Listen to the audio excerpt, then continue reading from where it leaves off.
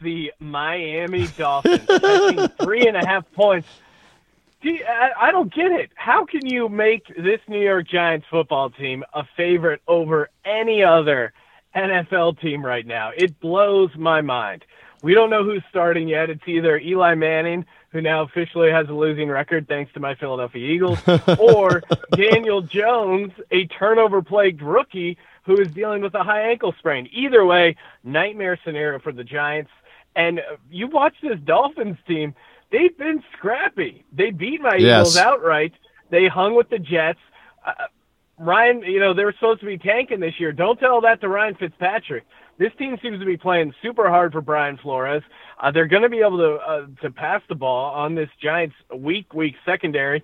You got Janoris Jenkins tweeting out insults to the fans during a practice. The Giants team's completely unraveling.